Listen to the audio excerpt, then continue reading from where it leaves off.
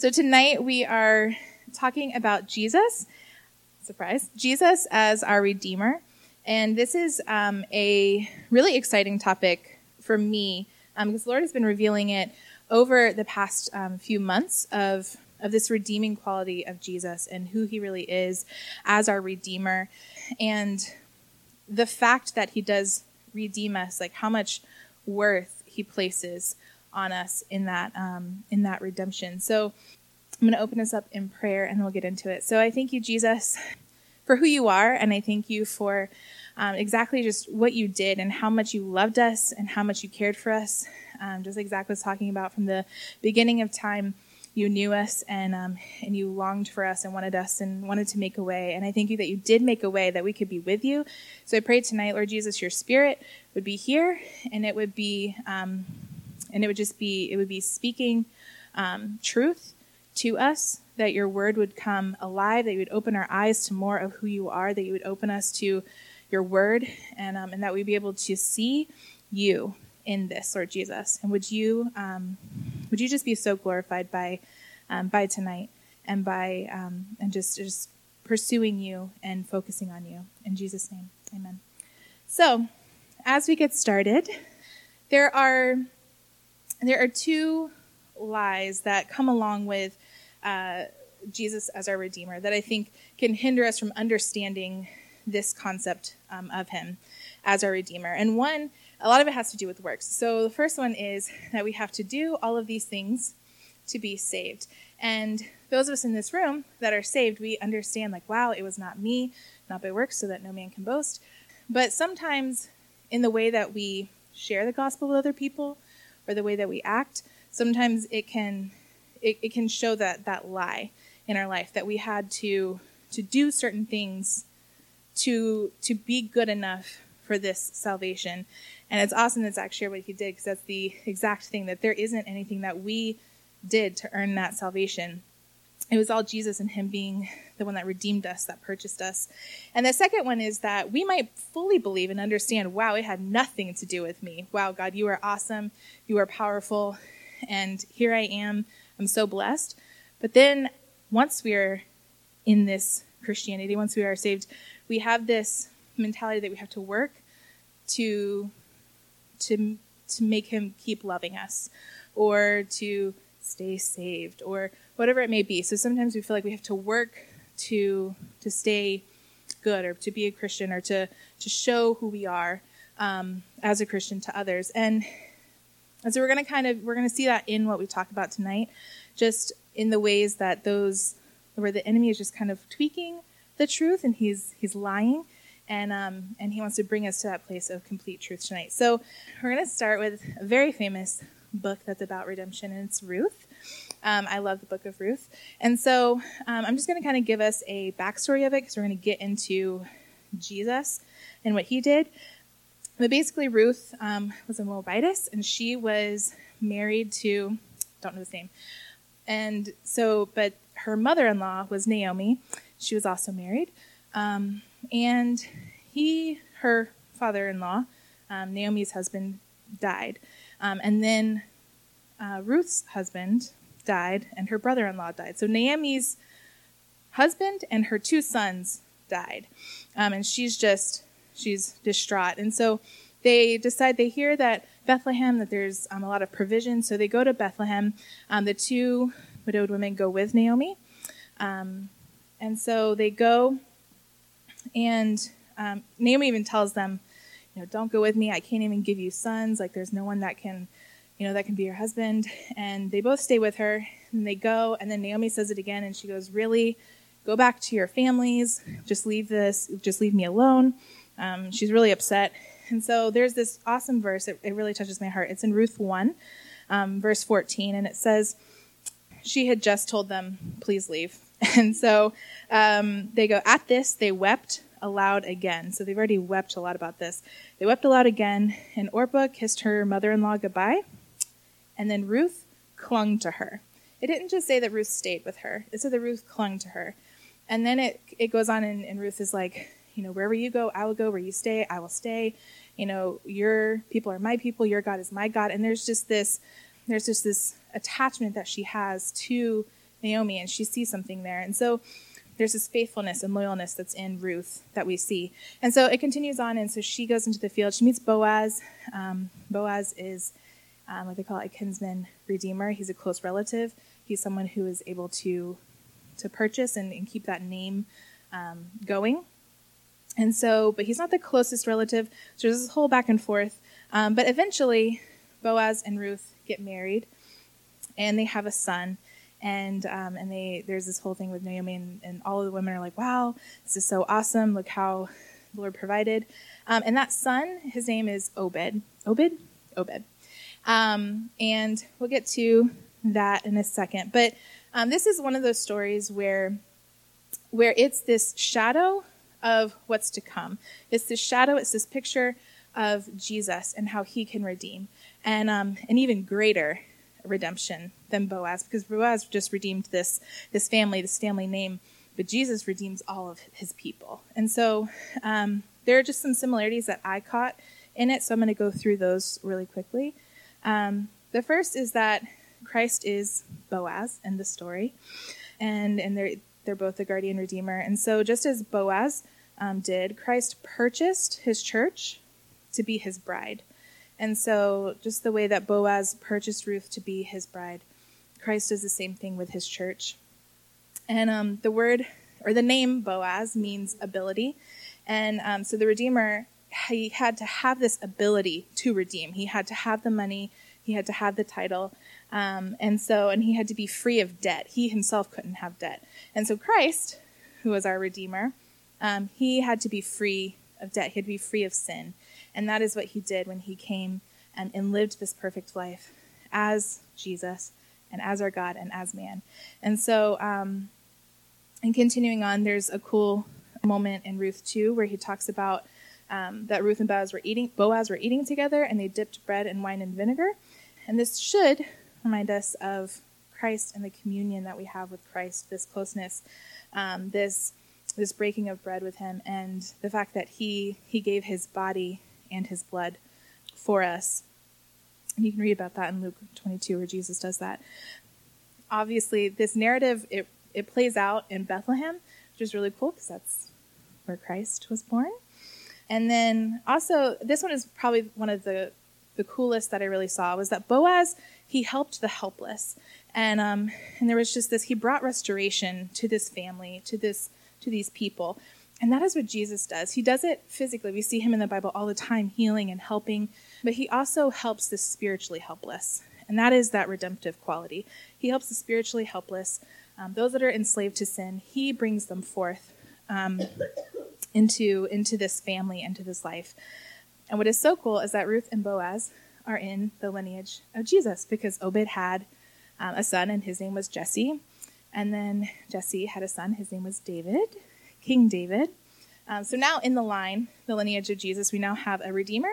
We have a king, which we just learned about last week. So there's just this cool heritage that we can see of Jesus going all the way back, hundreds of years back to Ruth and Boaz. So I just want to kind of give us that picture. There's that awesome foreshadow of what Jesus was to be for us. And so I kind of want to touch on a few things about Jesus as our Redeemer. And the first one is that he forgives our sins, right? So Redeemer means to purchase, or more literally purchase back, meaning at one point we had to have been his and we weren't his, and then we were purchased back. And so in Ephesians 1, if you want to go to Ephesians 1 with me, is verse 7 and 8. It says this: "In him we have redemption through his blood, the forgiveness of sins, in accordance with the riches of God's grace that he lavished on us." So one, he is our redemption. This is a verse that clearly points it out. It says, we have redemption through his blood. Whose blood? Jesus' blood that he shed on the cross for us. And that his redemption is this forgiveness of sins. So that blood was the payment for our debt. So he paid for us with his death, and with that blood that was poured out. And so his purchase then allows what? It says his redemption through his blood, the forgiveness of sins. So the purchase, that redemption, the redemptive quality of Jesus, it's this purchase that allows the forgiveness of our sins. And then I love how it ends. It says, in accordance with the riches of God's grace. And so it's God's grace that allows us this forgiveness, right? Because Christ didn't have to come and do that. We could have stayed separated from him, but he had this desire, this longing to be with us, to be close to us, and he had to make a way for that. And so if we think about our lives, how gracious are we? Because in Romans 5, it says, for if while we were God's enemies, we were reconciled to him through the death of his son, how much more, having been reconciled, shall we be saved through his life? And so while we were still enemies, he loved us enough to die for us. And so sometimes it's really hard for me to have grace on people that while they are still not my friend, while they're still hurting me, while they're still angry at me, while I'm still really hurt, to have grace and to be gracious. And that is what Jesus did for us. And by his redemption, by him bringing us into the family, by purchasing us, we now have that ability too, because we didn't have it before. Who loves being nice to somebody who's angry at them? It's not the easiest thing to do, but with his help, with Christ in me, I have the same grace that was poured out here, that redemptive quality of Jesus. I have that, and I can do that. I can restore relationships.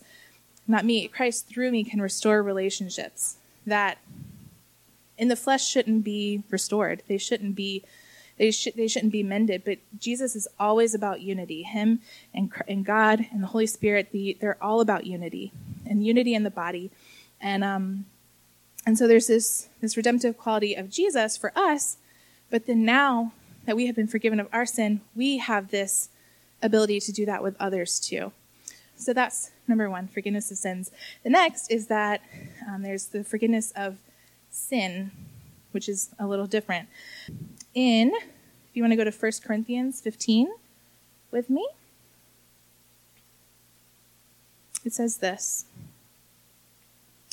But Christ has indeed been raised from the dead, the first fruits of those, verse 20 through 24. But Christ has indeed been raised from the dead, the first fruits of those who have fallen asleep. For since death came through a man, the resurrection of the dead also comes through a man. For as in Adam all die, so as in Christ we will be made alive. But in each turn Christ, the first fruits, then he comes, those who belong to him, and then in the end will come with the hands over the kingdom of God to the Father, and has destroyed all dominion, authority, and power. I added the last verse because it's awesome. He will destroy all dominion and authority and power of the enemy in those last days. And so, but what we see here is this picture of Adam, and he is the first man. And we all know that sin was brought into the world by Adam and Eve. And so there's this picture of Adam brings death. So then we have to have somebody who brings life, and that is Jesus. And so it says, for in Adam all die, so as in Christ all will live. And so we have to see this picture of Adam was a man. And so this is a clear picture of how Jesus had to be a man as well to bring that redemption. Because if he wasn't a man, then there wasn't anybody to pay my debt. And it had to be this man that came to pay this debt, to pay this sin that Adam has brought into the world. Because it doesn't matter if you have never sinned or if you've sinned every day of your life. There is this sin, there is this barrier, this block from us and God. And we had to have that debt paid. We had to have that purchased back for us. And so that is what Jesus did, because he lived perfectly on the earth. And he wasn't born in this, he was born through Mary, but he was also God. And so there's this element of him being both man and fully God, that it was a full payment to Jesus, or to God for our sin. And so this kind of hits the first lie, if we think about it. there really is not enough good that we could ever do in and of ourselves to please God before we're saved, right? There's nothing that we can do that will please him enough. I always love when Pastor Mike talks about it, because it's this sin that I've committed, or this sin. It's an infinite offense to an infinite God, right? Because sin to him is infinite. And a finite man can't pay for that sin, so we'll be paying it over and over and over and over again, and it will never be paid. And so there is just nothing that we can do. And so Jesus comes along, and he says, you know what? It's kind of like this. It's kind of like in like an old Western. Think about it. When there's like the evil man, and he comes and he steals the damsel in distress, and maybe, damsel in distress did a few things that were wrong. So he goes, you know what? I'm going to throw her in prison. And he treats her way worse than really what she was doing. But he was treating her horrible. She's in prison, and she deserves it. She deserved to be in prison. And then along comes the cowboy, right? And he's all like, oh, I'll save her. And so he comes into the prison. He goes, let her go. And he goes, no, there has to be someone who has to pay for this, this, and this, and this. And he goes, fine, let her go. Let me go into her place. And he lets the girl go, and then he takes her place. And this is that picture of Jesus. He goes, yeah, they deserve it all. They do. I deserve none of it. I haven't done anything wrong. I'm God. I lived this perfect life. There's nothing that I have done to deserve the punishment of all of their sin. But I love them enough. I care about them enough. I want them and I desire them enough to say, let me take their place. And we have to see this love that God has for us. We have to see the love that Jesus has for us to be able to do this for us. And this is why he's our Redeemer. This is why he gets this title, because he paid for us. He purchased us. He took our place. And one of my favorite hymns is Jesus paid it all to him I owe. And it's just a beautiful picture. And I love where the Spirit of the Lord is, the third verse. It talks about that redeeming quality of Jesus. And I love it. I love it. So let's see. Yes, we're being purchased, right? So what? We get purchased out of this life of sin. We get pulled out. But where does it take us? Do we just kind of sit here and we're like, yeah, we're in the middle ground. Woo, we don't have to do anything anymore. No, there's this, we're being purchased out of slavery and into something else. So I want us to look at Galatians 4. This is where it gets exciting. Galatians 4, verse 4. Galatians 4, verse 4 says, but when the set time had fully come, God sent his Son, born of a woman, born under the law, to redeem those under the law, that we might receive adoption to sonship. Because you are his sons, God sent the Spirit of his Son into our hearts, the Spirit who calls out, Abba, Father. And you are no longer a slave, but God's child. And since you are his child, God has also made you an heir. I love this passage. So he's and let me just read this to you. You don't have to go back there, but back to Ephesians 1. I didn't read this part because I wanted to save it for this part. Right before verse 7. So verse 7 again was, in him we have redemption through his blood. But verse 5 says, he predestined us to adoption as sons through Jesus Christ to himself, according to the kind intention of his will, to the praise and the glory of his grace, which he freely bestowed on us in the beloved. I just read it in a different version. But, so there's this correlation that he talks about of we're coming out of slavery, we're being purchased, and we're being adopted as a child of God. So I'm adopted. And sometimes we can kind of think of adoption, and we obviously have adoption in this world, in our culture. So a lot of times adopting a child that's an orphan or something's, going wrong. So we adopt that child, and they become a part of our family, so that they have a family to be loved in, to have a home, to be able to have food and drink. And that's an awesome picture of adoption. And I think part of that we see here by the fact that God wants us to be in his family. But he is talking, Paul, when he writes about adoption in his time, there were different aspects to adoption than what we have now. So, and they would have understood this when they saw the word adoption. So I'm going to go through some of it because it's really cool. I've been studying a lot about adoption. And there's this process. The Jews didn't really have adoption because it was if the head of the household died, the next man in the house took the place of the head of the household. But for the Romans, they had a lot of different things. This is just one aspect of it. I read there were different ways that they did it, but this is one of the ways that was pretty common for them. And so it was always more serious and a more difficult process for them, because really what they wanted was somebody to kind of be the next in line in their family. So if I didn't have a son and I wanted somebody, well, if I was a man, and I wanted somebody to take on, my name, then I would adopt somebody. And sometimes they would be a child. Sometimes they were 20, 25, so that they would have somebody in their family that would continue on their name. And so there's this picture of it's going from the possession of one father to the possession of another father. And we can see that in our picture of Jesus in our life, because we get pulled from this life, this dominion, this power that's over us of Satan, and he pulls us into this life. He brings us into this life of him and of being his daughter. Basically, so it's this passing of one control to the other. And so there are two steps. The first is this symbolic sale was made. So the first father, what he has to do, I'm not saying this is what happens with us, but this is what they would do. They would symbolize this giving over of control by selling the son, and then he would buy him back. And then the same father would sell the son, and he would buy him back.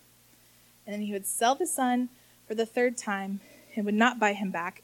And that this was this symbolically of showing that he no longer has power over this son.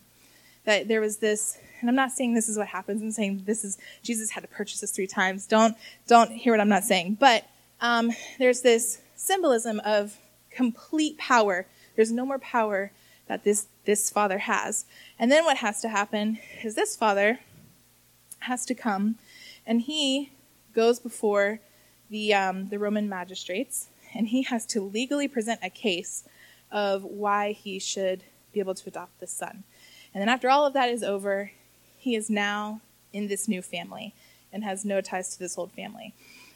It's not straightforward us, but there's this complete distinction of we are no longer, there is no connection to this old life, to this old family, if you want to call it that, this old dominion that we had.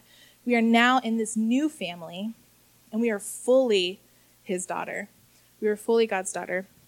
3 things basically happen as a result of this. So 1, the adopted person lost all rights to his old family, and he gained all the rights and was a fully legitimate son. So for us, a daughter, into the new family. So we just kind of talked about that. In a most literal sense, it's the most legally binding way. When he got a new father, it was absolutely the son of the new father. So we would absolutely, no matter what, be the daughter of our King, of God. Number 2, it followed that he would become the heir of the new father's estate. So even if this father, he adopted the son and then had children, had boys after him, this adopted son was considered his first son and would be the heir. And he would be co-heirs with the other sons. And so there was nothing that could, it's showing that complete, adoption wasn't just like, sometimes people who are adopted can feel like, oh, I'm the black sheep of the family. They don't really love me. I'm not really theirs. But there is no distinction in this. They are a son of that father. We are a daughter of God. And then the third thing is in the law, the old life that was adopted, the old life of the adopted person was completely wiped out. So if there was any debt, for instance, in their old life, when they come into this new life, there is nothing that follows them. There's not one thing that follows them into this new life. There is no calling that old man your father. It is completely wiped out. And so it's this picture, and we see this, I love in Colossians, it says, put off your old self and put on your new self, there is nothing that should carry on with us. There's nothing that can tie us back to that old life. It is completely cut off. It says the adopted person was regarded as a new person entering into a new life, which the past had nothing to do with it. So there's this separation of these two lives. And so for us, like, this is definitely a picture of our old life and then our new life with Christ.